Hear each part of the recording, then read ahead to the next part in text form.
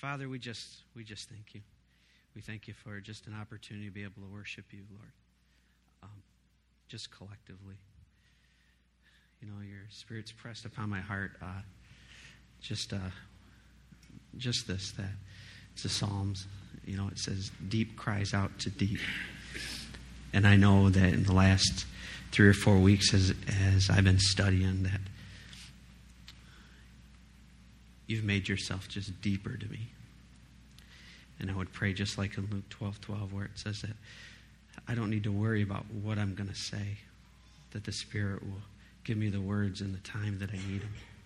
And I would just pray, Lord, that your word is true and it would just be here now, that you'd open the ears and the hearts and the minds of the people here. Lord, that I would just stand on your truth and be able to convey as much of your love as I can. In Jesus' name, amen.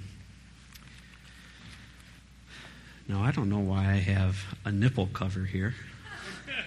That might be prophetic in itself. Probably because maybe I'll be crying a little bit later. I don't know.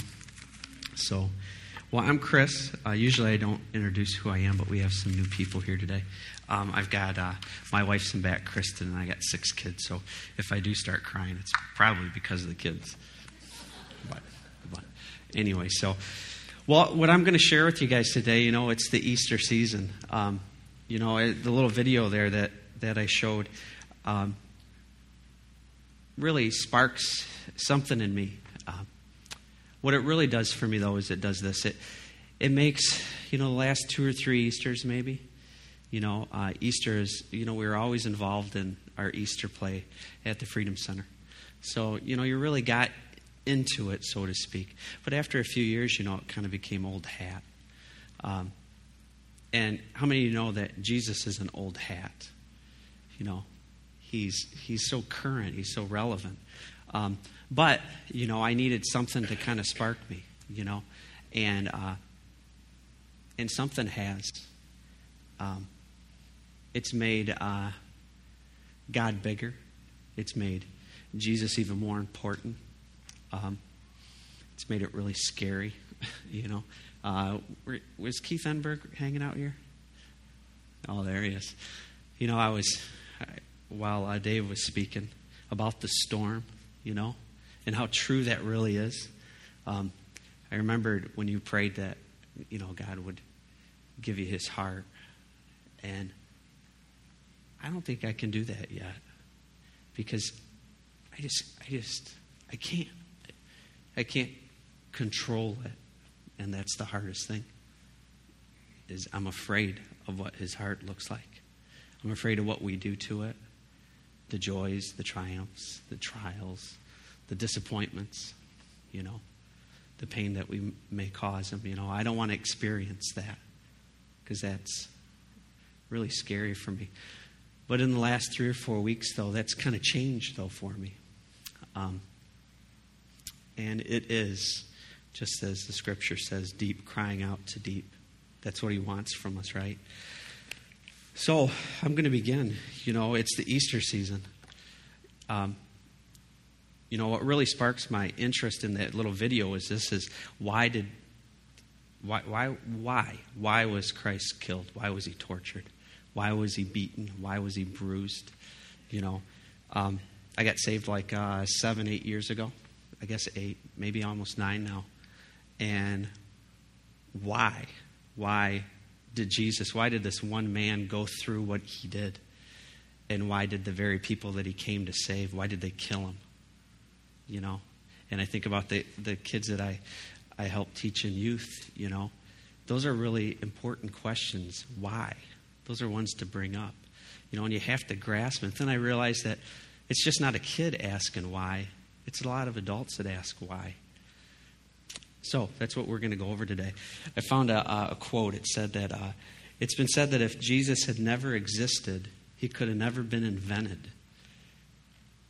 I mean, he was just so out of the box. I mean, his ministries were so complex, so chaotic.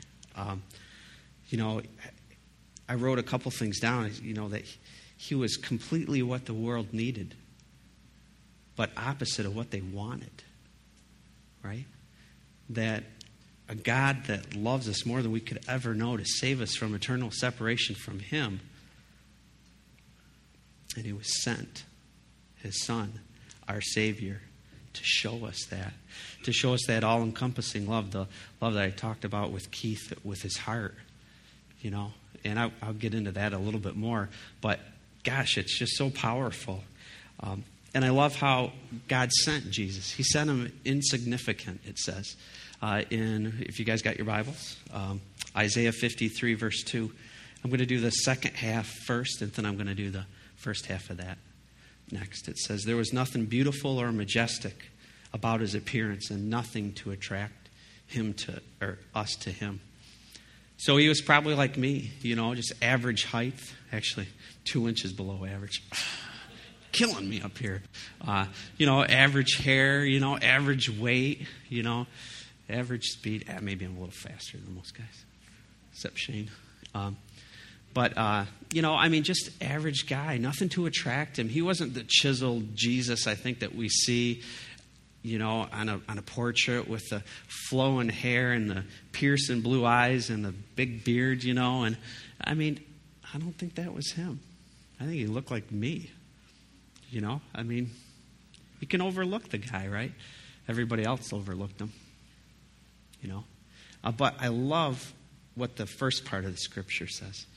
He said He grew up in the Lord's presence, a tender shoot sprouting from a root in dry and sterile ground. He grew up from nothing into something. I loved it that God formed Him for us. God breathed, and there He was. I mean, think about planting a seed. I mean, if the ground's dry and it's sterile, nothing's going to come from it. And that's how God had to bring Jesus. He had to bring Him into nothing. And that's exactly where He put Him. You know, in His youth, He spent His time in Nazareth, a little town in the Galilee region. And they were known as, I'm going to put it to you in your terms, or in my terms, I guess. It was like the ultimate redneck suburb.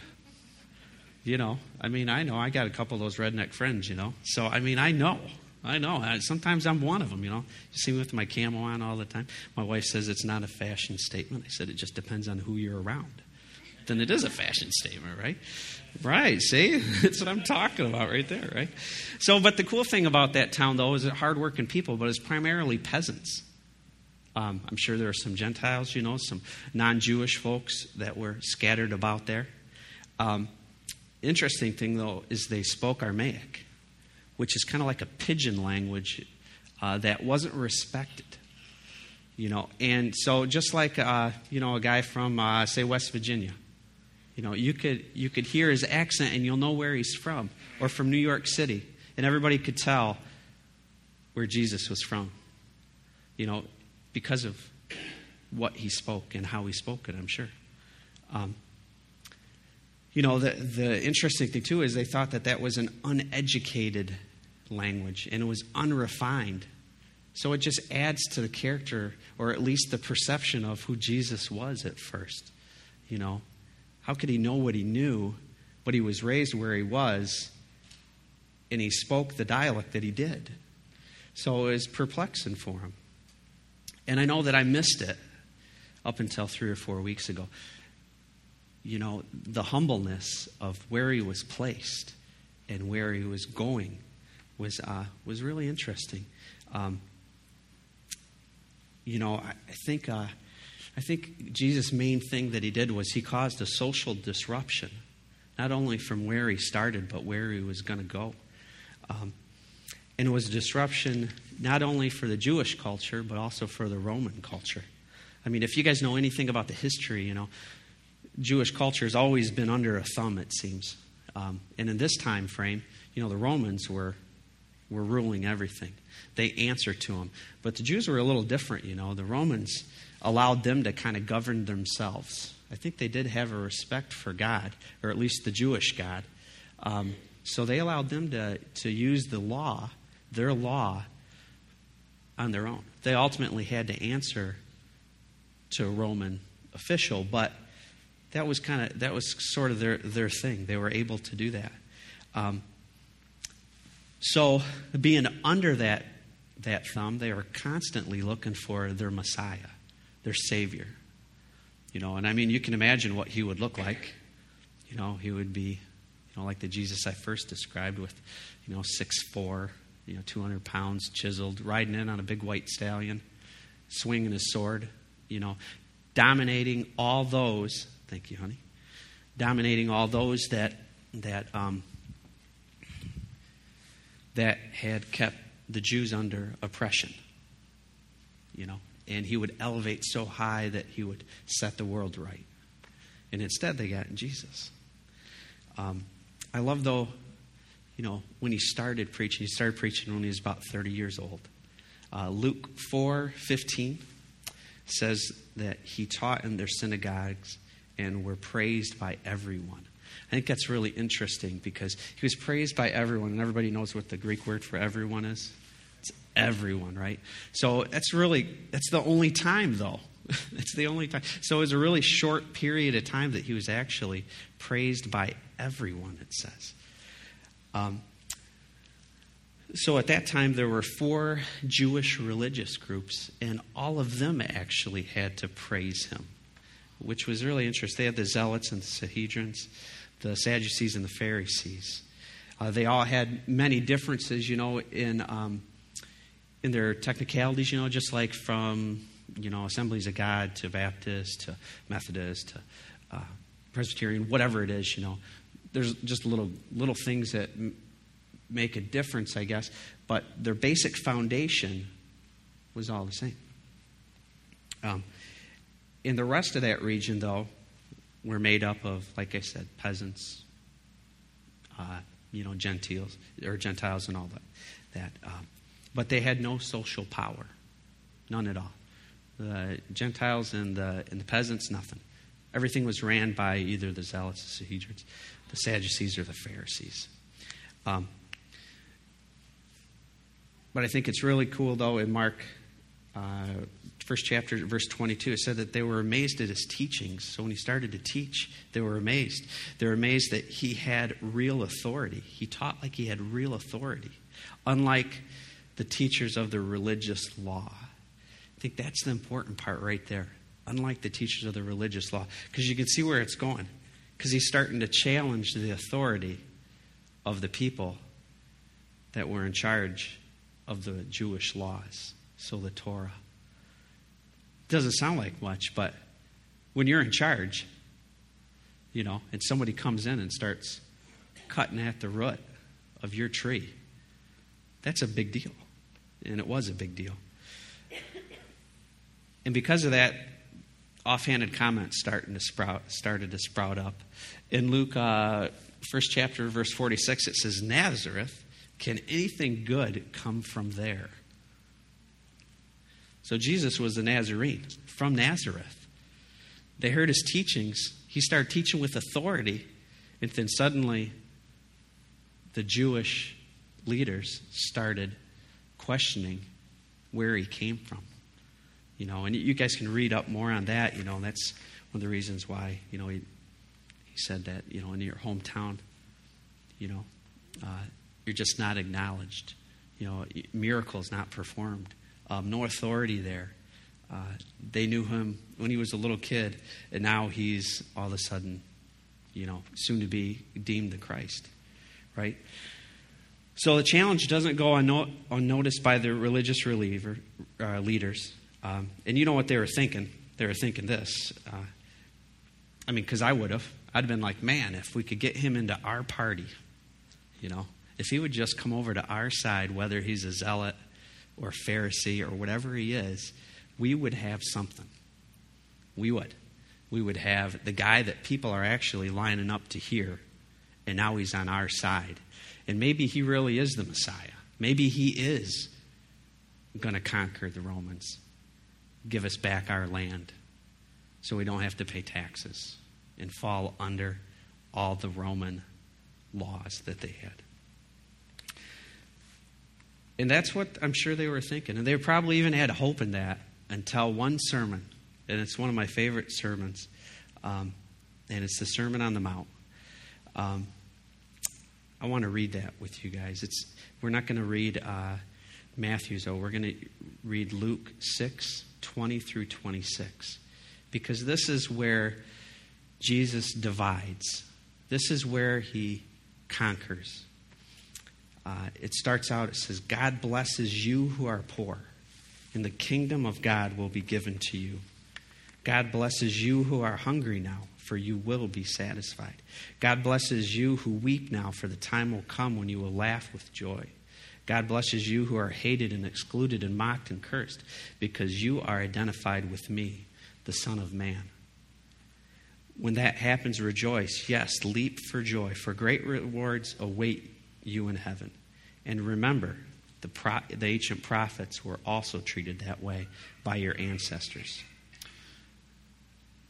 So he's separating it. It's like the chaff, with the wheat, shaking it out, or the sand, like I used in one illustration, being a mason, the finer the sand, the better the mortar, the easier it is to work with, right? It's the same thing.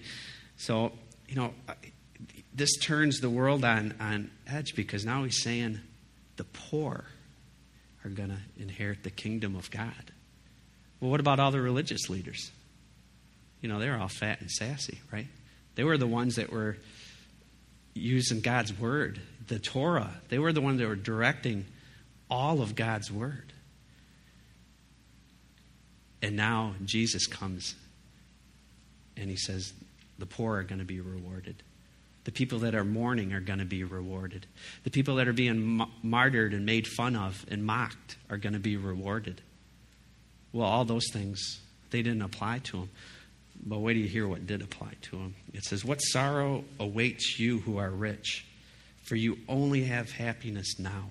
What sorrow awaits you who are satisfied and prosperous now, for a time of awful hunger is before you. What sorrow awaits you who laugh carelessly, for your laughing will turn to mourning and sorrow. And what sorrow awaits you who are praised by the crowds, for your ancestors also praised the false prophets.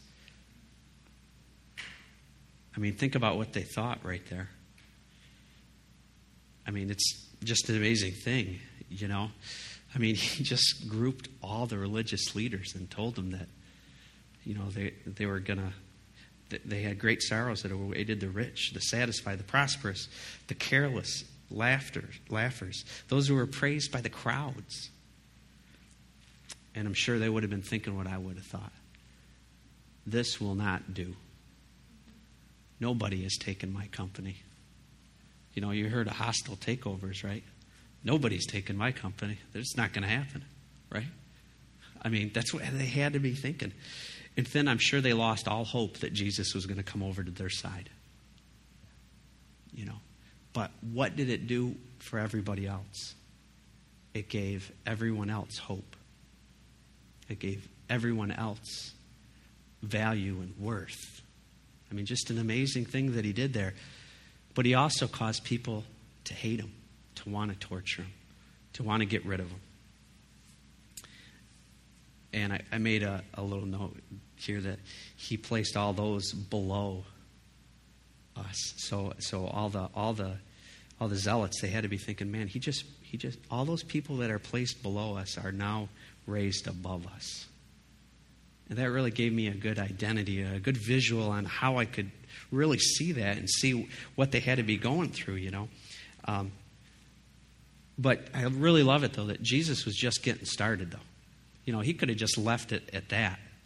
But no, he's not going to do that. What he did was he shaped a society. He was going to change humanity.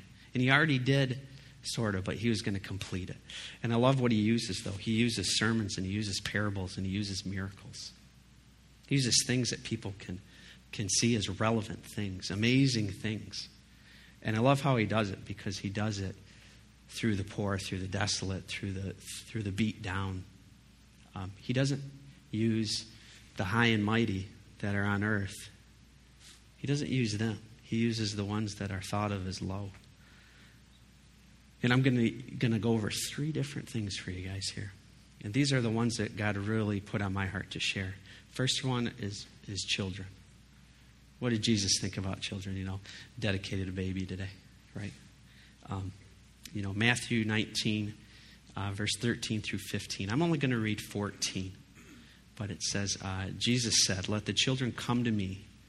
Don't stop them, for the kingdom of heaven belongs to such as these." You can cruise through the Bible at a real slow speed and try to gather everything, or you can skim it over. I'm a skimmer sometimes, right? I can go right over it and miss the point. Children at that time throughout the world had no identity, no value really, especially if you were a woman, if you were a girl. The common practice back then, especially with Rome, they would either abort girls, or if a baby had any deformity, they would kill the babies. Or it's just unwanted pregnancy. So there wasn't much of a value placed on it. But their most common thing they did was they had exposure walls. So you can imagine like a wall like this in one location. And what they would do is they would take the babies that they didn't want, and then they would take them and they'd place them on a wall, on an exposure wall. And they call them exposure wall because that's what they would die of. Exposure can be grouped into a lot of things, from hypothermia to starvation to heat stroke to just plain getting sick and just dying. You can imagine dying from hunger, a little baby, and the crying that had to take place with all that. I mean, just amazing. But the crazy thing is they just couldn't just throw out the baby with the bathwater, right? So they actually took time to put these babies that they let die from exposure into like clay jars. And they would, now they find burial sites where there's just baby upon baby upon baby, just stacks and stacks and stacks of all these babies that were died at these exposure walls. But Jesus changed all that. He gave children worth. I think this was the first guy to fight abortion. Just because he said, "Let them come to me, for the kingdom of heaven belongs to such as these."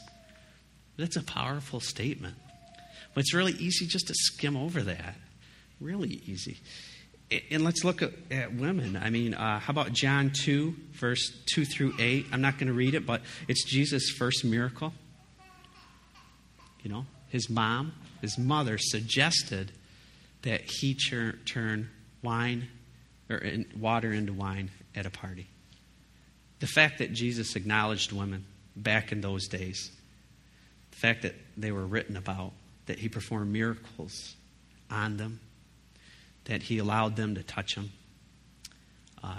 whether it was washing his feet, I should say, that he cared for them, that he placed a value upon them, that he sowed into the new culture, the Christian culture, the value that we place on women. All through these things, God's trying to reveal a character that has never been revealed before, a character that had been forgotten. I have a note in here that says that the Romans and the Jewish leaders were worried about a mob riot. But Jesus wanted to cause a riot, but it was a heart riot. And he did these through children, through women. He did these through disease, through lepers, This is one of my favorite scriptures, and it's Matthew 8, verse 1 through 4. And I'm going to read it, and then I'm going to kind of talk about it. It says, "Large crowds followed Jesus as he came down the mountainside. Suddenly, a man with leprosy approached Jesus." It would be really hard for me to think that suddenly he could, because a man with leprosy, first of all, had a few things that he had to always do. Number one, he had to live in a leper colony, so he was away from everybody, right? And then when he did come out, he always had to have clothes of mourning on. So I assume it was probably sack clothing, maybe ash to cover the leprosy. I don't know what he had to wear or what it looked like, but it was made to identify and distinguish who he was. But not only did he have to do that, when he got within 6 foot of anybody, he had to yell, "Unclean." So I would have to yell as I was going to buy my food, "Unclean, unclean, and everybody would stay away from him. I mean, that's just a powerful thing, right? So that he would suddenly appear and actually be able to do these things is just amazing. So he suddenly appears, and he says, he kneels before him worshiping. He says, Lord, the man said, if you want to, you can make me well again. And then Jesus touched him. And he said, I want to. And he said, be healed. And instantly the leprosy disappeared. And Jesus said to him, go right over to the priest and let him examine you. Don't talk to anyone along the way. Take along the offering required in the law of Moses for those who have been healed by leprosy, so everyone will have proof of your healing. So if you missed it, he touched him. You know, I mean, think about the AIDS, the AIDS disease, and how many people go without love because people are afraid to touch them. So I want to talk to you guys about leprosy right now, what it looks like today. And there's a great story. There's a doctor, he's over in Africa. And, there's still leper colonies, still people that live with that. And this guy, that's what his specialty is, this doctor's specialty is leprosy. So the leper comes in, and he's got an interpreter. And he's talking, and the guy's had leprosy for a short time, and, he's going over everything. Now, leprosy is really an interesting thing because it's a disease that, contagious, obviously, but also deforms your skin, eats away at your skin, but it also kills all your nerve endings. So as it's getting worse and worse, you can't feel it, right? So you can, think you got an itch, and you itch, and then the infection spreads to that spot. And you just can't, you're numb to it, right? So he's going over all these things. He says, as this gets worse, this is what's going to happen. And he's going over all in all. And as the doctor's talking to him, he's looking him right in the eye, and he's got his hands on his shoulder, and he's just talking to him, And he gets done, and the interpreter keeps talking, and the guy just starts weeping. He's just crying, and he's crying. And he just figures, well, it's because, he knows that this is something that's incurable. So the interpreter says, are you okay? And he says, yeah. He says, that's the first time anybody's touched me in 3 years. And Jesus touched this leper. So imagine it, you guys as the leper. When you get saved, that's what it feels like. It feels like that somebody finally touched you and loves you. And that's what Jesus did. That's how he changed humanity. He is that real that he touches you and you're healed. And it might not be physically, but that hole that he places in your heart is real. And in an instant, he heals. And that was probably the most dramatic thing that I really got out of my study was he takes a leper that yells, unclean, unclean. He might as well be saying, unworthy. Nobody loves me. Nobody talks to me. Everyone despises me. They can't stand the sight of me. I'm put up on a pedestal because of how awful I am. But the pedestal isn't high, it's low. So at all these different healings and these teachings and these sermons, what I really love is there was always a Pharisee there. He's kind of always heckling, always in the background, really interesting. He's always building a case against Jesus, right? He's trying to trap him with a question, usually a pointed, direct question. And it was evident that they were getting more and more agitated with Jesus, more and more hateful, more and more bold with what they were calling for. And who could blame them? He called them a brood of snakes, right? He said that they loved the law, but not people. These guys were in charge of people, in charge of the law. I love that Jesus was demanded by them to perform miracles, to heal people, right? To prove his divinity. But he wasn't going to jump through hoops for him. I think he proved something else, that He proved divinity by not doing it. And I think he came to realize this, that he healed a Roman slave with just a word, right? He heals the blind, the lame, the sick. He touches a woman and she stops bleeding for the first time in her life, right? The lepers that he healed. He feeds the thousands. The wine from water. But a zealot, a Pharisee, a Sadducee, they asked for a miracle. And he says, no, I'm not going to do it. Can you imagine how that had to just infuriate him?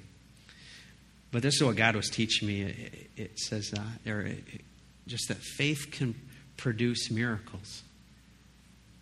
That's what the Word of God says, right? Your faith can produce miracles, but how many of you guys know this, that miracles very rarely produce faith? You have to have something first in order to appreciate the miracle that's before. Especially, say, a doctor. A doctor sees one thing, and then the person comes in and gets another x-ray, and it's different. And he can see it's the same body, but that stuff that was there is not there. But that doesn't further his faith if he's not a believer. It doesn't. So it falls on deaf ears. And I think that's why Jesus did not do that with the Zealots, with the Sadducees, with the Pharisees.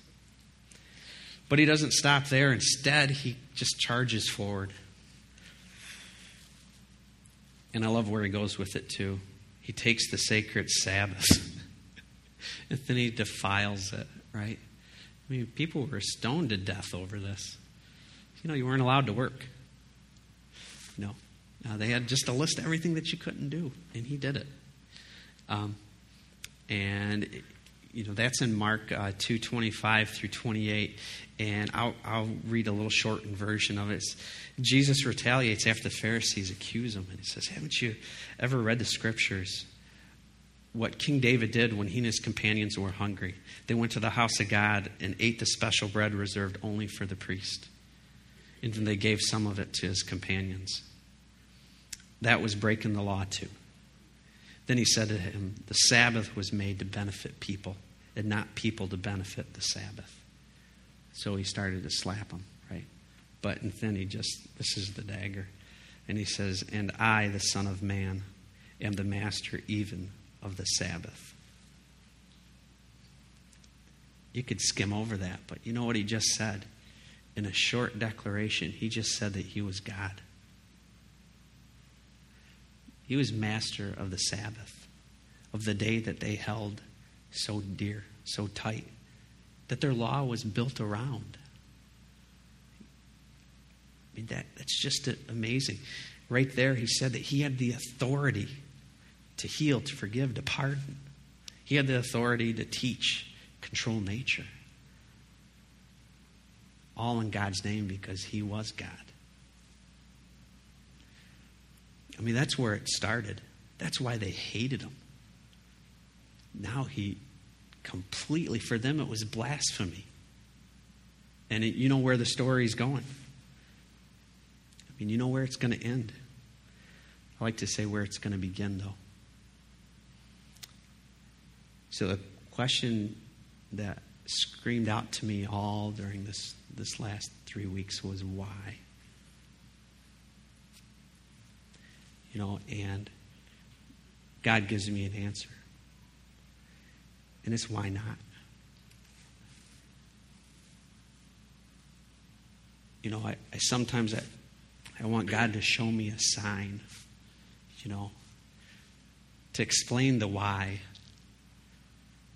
But I think it's really interesting that, a sign isn't the same thing as proof. A sign is just a marker. If you're pointed in the right direction and you're looking for it, you're going to see it.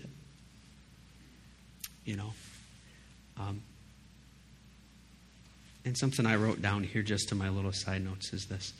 To understand his love is to understand that you can't. That's why it's hard for me to pray what you prayed, Keith. Because to understand his love is scary. I mean, he turned his own people against him. Because they couldn't see the love that he had for them. And then we have to try to figure out how much he loves us, you know. And he says that's all we have to do is love him, to accept Christ as our Savior. And we are saved. That you knock at the door and it'll be open for you. And to understand his true love is to realize that you just can't. I try to figure stuff out. You guys probably already figured that out. I try to understand it completely, and I just can't. So when somebody's beaten and tortured and bruised, I know there's a reason why, and that I can understand. And that's where God led me. Next week I get to speak again to you guys. We're going to talk about Palm Sunday. You know, and everybody as a kid, you know, whoever grew up in church, you know, you guys remember throwing around the palm leaves, right? I do. But I'm going to leave you guys with just a word that was given to me. You know, next week we get to see that God made something that was irreversible, and He made it reversible. So this week, you know, God's Word says that you're to meditate on it, right? So meditate on that word, reversible, and what it means. You know, and how He sent His Son, and how He made something that was irreversible, and He made it reversible. And we're going to run that video, but we're going to see the entire video right now. I cut it short because I wanted you guys to see what He did for you. And then the guys are going to come up and play one last song. And I encourage you guys to dive in deep with this, to put yourself in. You know, I love God's Word as a walking testimony, and it has to be alive, because it is. And it has to mean something to you, because it does. And you're invested with people all around you that need to know Christ's love